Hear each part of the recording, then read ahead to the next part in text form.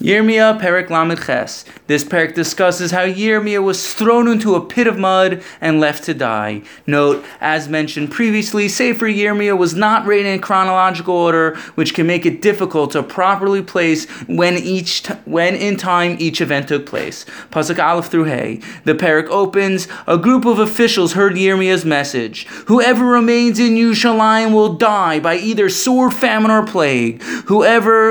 However, whoever accepts the sovereignty of Nebuchadnezzar and his army will be kept alive, as Hashem is going to allow the army of Babel to conquer Yerushalayim. The officials went to King Sidkiah and told Sidkiah, Yirmiya is lowering the morale of our soldiers, therefore he should be killed. Yirmiya doesn't care about the people. Sidkiah allowed the officers to carry out their plan. In Pasuk Vav it says, V'yikles Yirmiyahu v'yeshlichu oso el habor Malkiyahu ben hamelech asher bechatzer matorah v'yishlachu el Yirmiyahu bechavalim ubabor ein mayim ki im tit v'yitba Yirmiyahu batit. They took Yirmiya and cast him into the pit of Malkiyahu ben hamelech in the courtyard of the guard. Then they lowered him with ropes. There was no water in the pit, only mud. Yirmiya sank into the mud. In Pasuk Vav Zayin and Ches, the Navi now turns its attention to how Yirmiya was saved from death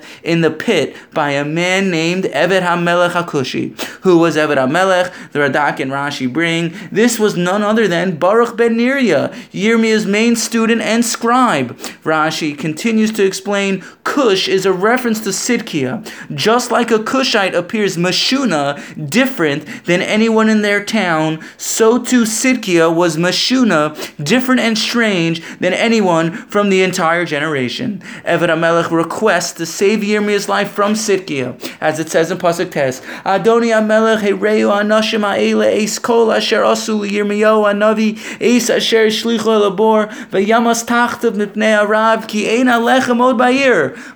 My Lord the King, everything these men have done to the prophet Yirmiya is bad. They've cast him into the pit to die there of hunger, for there is no more bread in the city. Tzidkiah then told Eved HaMelech to raise Yirmiya up from the pit with the assistance of 30 men, as it says in Pasuk Yed Aleph. V'yikach Eved HaMelech es ha'nashim b'yado v'yavo beis HaMelech el tachas ha'otzer v'yikach misham balus chavos ubaloi Melachim v'yishlachem el Yirmiyahu el habor b'chavalim. Eved HaMelech took the men with him. He went to the royal palace, to a place below the treasury. From there he took worn clothes and rags and lowered them by rope to Yirmiyahu in the pit. Eved HaMelech then lifted Yirmiya out of the pit, and Yirmiya is saved from death.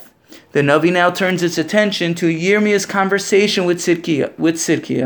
The Navi relates how Sidkiah wanted Yirmiya to honestly tell him the word of God. Yirmiya was hesitant to tell the truth because he obviously feared for his life.